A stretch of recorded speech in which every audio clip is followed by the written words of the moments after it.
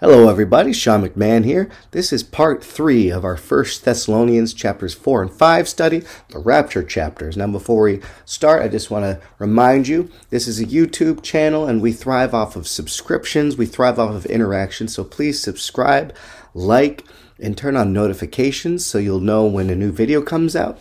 We're almost at 1,000 viewers. I think we've had 62 new subscribers in the past month or so, which is pretty exciting for me. And when we get to 1,000, I want to do something special. And I also want to say, I'm getting a lot of comments recently.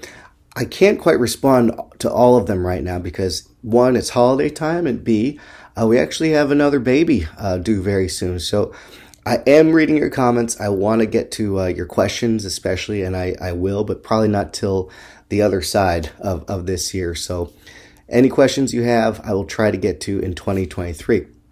But without further ado, let's jump back into the study. So we're going to start by backtracking, and we want to remember that the entirety of these last 2 chapters of 1 Thessalonians are devoted to the instructions we gave you by the authority of the Lord Jesus. It says that in 4 verse 2. And an exhortation specifically to excel more and more. That's in verse 10. What does Paul mean by excelling more and more? Well, he shows this by following up with instructions for how brothers can be self-sufficient. He says, aspire to live quietly, attend to your own matters, and work with your own hands as we instructed you, right? He keeps referring to instructions. But this is all to the end that they will behave properly toward outsiders, okay? So excelling more and more is about more than just brotherly love, that is, charity within the Christian body. Since the Thessalonians are so good at brotherly love that they don't need anyone to write to them, is what he says. So Paul is instructing them about how to treat and how to regard outsiders. Now, having brought up the outsiders, he then begins talking about those who have fallen asleep. Okay, so let's dig into this language. And let's now consider the meaning of these 4th chapter passages about those who have fallen asleep in light of Paul's exegesis of the sleep terminology in chapter 5. Why? Because when a Bible writer so readily gives us the keys to exegesis, we really ought to avail ourselves of them. And this is precisely what Paul did for us regarding chapter 4 with his interpretive keys in chapter 5. Now, Paul says you are not in the darkness, but he says instead you are sons of light. He says that in chapter 5, verses 4 through 5. This here is our first interpretive key. Sons of light is a direct reference to the words of Jesus Christ, recorded by John in the 12th chapter of his gospel, verses 35 through 36. For a little while longer, the light will be among you. Walk while you have the light, so that darkness will not overtake you. The one who walks in the darkness does not know where he is going. While you have the light, believe in the light, so that you may become, ding, ding, ding, sons of light. Okay, what is the meaning of sons of light? Well, the author of this gospel, John, he tells us in 1 John chapter 1, verse 5 that God is light. So to say sons of light is another idiomatic expression. If God equals light, then a son of light is a son of God. Sons of God equal sons of light, or children of light, children of God. Now, it's interesting that in 1 Thessalonians 5:5, Paul says, sons of light and sons of the day. Well, which day is he talking about? Well, jump back to verse 2, where Paul established the context. He's talking about the day of the Lord. So Paul is making a triple entendre here. The children of God are also the children or sons of light, as well as the sons of the day. So the brothers he's writing to in Thessalonica are not in the darkness, but they, as Jesus said, believe in the light so that they may become sons of light. So from this, we can actually extract a syllogism. If those who believe in the light are sons of light, then those who do not believe are in darkness. And those who are in darkness, Paul says, belong to the night. Now, see what Paul says about those who belong to the night and darkness. He says, we do not belong to the night or to the darkness. So then, let us not sleep as the others do, but let us remain awake and sober. For those who sleep sleep at night. And those who get drunk at night. So those who belong to the night, they do two things. They get drunk and they, ding, ding, ding, sleep. And those who are sons of the day, notice the word he used, they remain. Interesting recurrence of the word remain, by the way, right? We'll get back to that. But they remain awake and sober. Okay, so Paul has drawn together all of these terms and connected them to two basic meanings: the faithful and the unfaithful.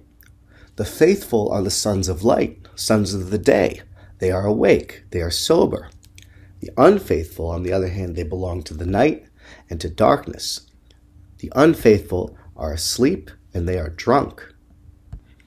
Now, what does any of this have to do with Paul's stated purpose at the beginning of this discourse, to encourage the Thessalonians to excel more and more? Well, let's pull in a parallel passage from 1 John for comparison, because in 1 John chapter 2, John is essentially doing the same thing that Paul is doing. He's reminding his flock of prior instructions, and he's urging them to love. Check this out. We're going to start at verse 7. He says, "Beloved, I am not writing to you a new commandment, but an old one, which you have had from the beginning. This commandment is a message you have heard. Then again, I am also writing to you a new commandment, which is true in him and also in you." Now stop here. This is very similar to Paul's opening words in 1 Thessalonians chapter 4. John is talking about prior commandment. Paul is talking about prior instructions. John says this commandment is true in him, in Jesus. Paul encourages the Thessalonians in the Lord Jesus to obey their instructions, which were given by the authority of Jesus. Okay? Interesting parallels, right? That's just the beginning. Now check out where John goes with this. He continues in verse 8. "For the darkness is fading, and the true light is already shining. If anyone claims to be in the light, but hates his brother, he is still in the darkness. Whoever loves his brother remains in the light, and there is no cause of stumbling in him. But whoever hates his brother is in the darkness, and walks in the darkness. He does not know where he's going, because the darkness has blinded his eyes." Well, wouldn't you know it? Just like Paul in 1 Thessalonians, John is talking about faithfulness in terms of brotherly love. And he uses the same idiomatic language of light and darkness. But John is talking about brotherly love only.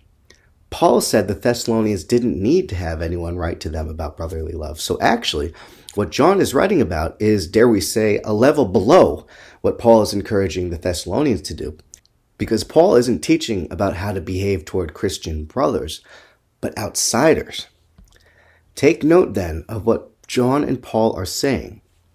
John says that believers who don't love their brothers are in darkness. And this has a bit of the flavor of James 2:24 when he says, you see, a person is considered righteous by what they do and not by faith alone, right? Paul, on the other hand, says that outsiders are in darkness. Now, if we take these together, it's actually hard to tell which one is leveling up more against the other when you really think about it, because on the one hand, Paul is saying, love outsiders. On the other hand, John is saying, if you don't love your Christian brethren, you basically are an outsider. So 1 John 2 and 1 Thessalonians 4 through 5, whether intentionally or not, we probably can't know. They're very similar. They both tell us in their own ways something very profound and mind-blowing about Christ. In the next part, we're going to see how Paul is going to get us there.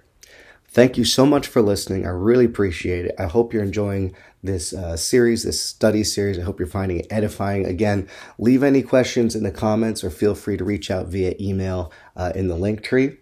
And I will try to get to your questions as soon as possible. But like I said, probably not till the new year. But guys, happy I could squeeze this one in today. Merry Christmas. See you on the other side of the holidays. God bless.